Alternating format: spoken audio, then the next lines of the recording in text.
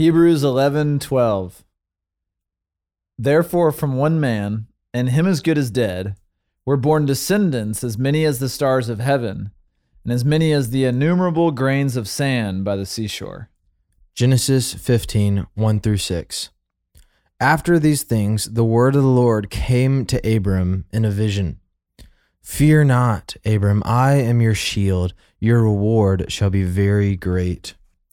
But Abram said, O Lord God, what will you give me? For I continue childless, and the heir of my house is Eliezer of Damascus. And Abram said, Behold, you've given me no offspring, and a member of my household will be my heir. And behold, the word of the Lord came to him, This man shall not be your heir, your very own son shall be your heir. And he brought him outside and said, Look toward heaven and number the stars, if you are able to number them. Then he said to him, So shall your offspring be. And he believed the Lord, and he counted it to him as righteousness. This is the word of the Lord. Thanks be to God. Wow. All right, continuing on in Hebrews 11. Yep. This Abraham character, the by faith chapter, and looking at particularly how he and Sarah were given a child later on in life. And they would have had every reason to assume that the time had already passed. But indeed it had not. God intervened and Sarah became pregnant. So it's interesting. I mean, you guys did Sarah yesterday and her faith and kind of how it was weaker. And then it says here in verse 6 that you read in Genesis 15 that he believed the Lord and he counted it to him as righteousness, which is obviously like a very well-known, famous verse in the Old Testament. Just talking about how, Abraham was covered with God's righteousness through his belief in God.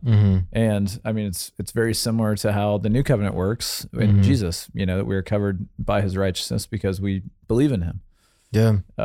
So it's kind of interesting. Yeah. I don't know if you have any thoughts on the passage, Will. I think this Genesis 15 passage can be really helpful for us in our walk with the Lord.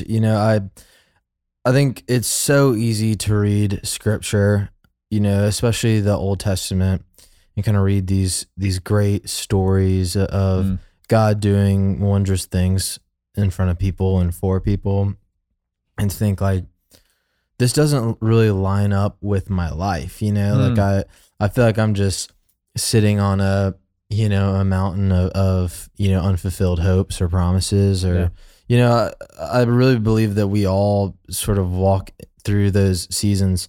And one of the really interesting facts that I just learned like this year is that there's actually like over 20 years from when God first promises Abraham and Sarah a child to when they actually bear a son. And that's a long time, like over 2 decades of wandering. He's left his homeland. He's living in tents in the wilderness. And you kind of see in this passage, he brings an indictment or an accusation against God. Like he says, "You've given me no offspring. Like your word is not true to me. Right? Like I'm just as childless as I was as before. You ever called me out here. Yeah. And I think within that, from our vantage point of history, that's actually."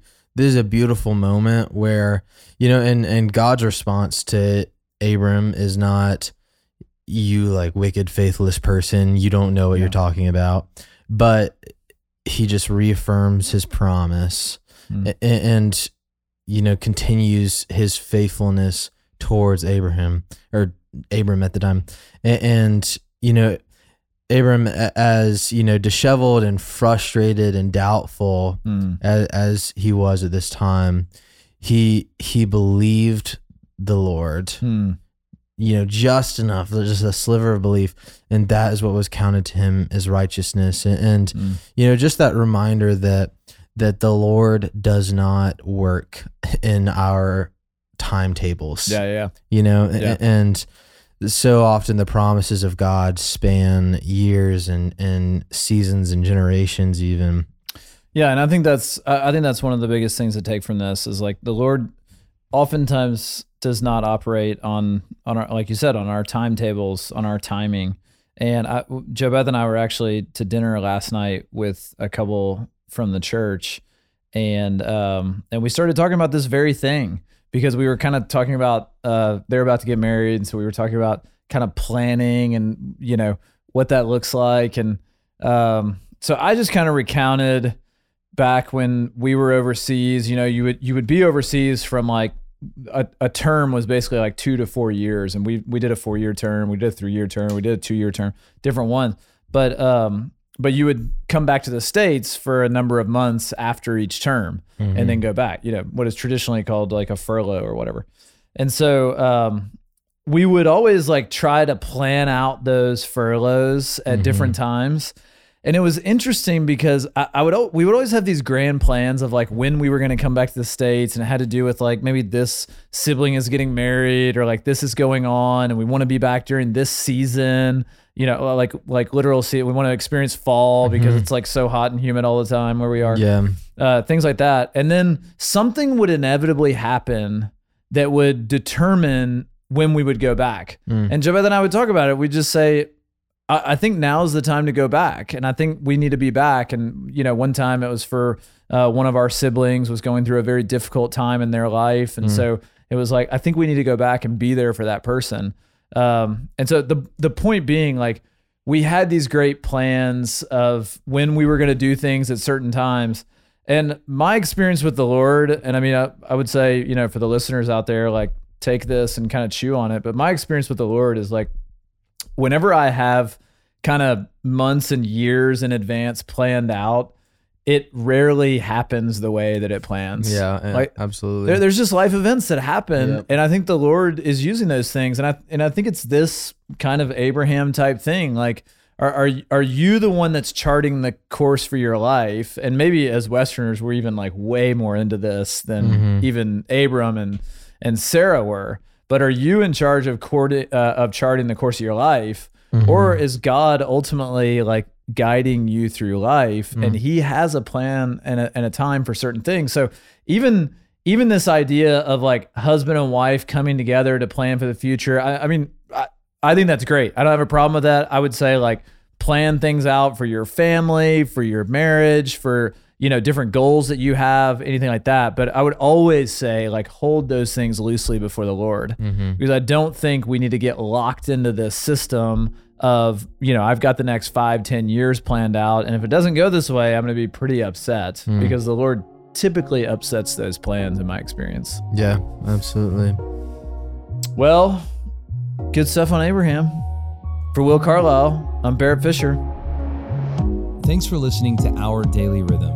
I'm Jason Dees, one of the pastors of Christ Covenant, and Our Daily Rhythm is a ministry of our church designed to help you more faithfully and effectively meditate on God's Word.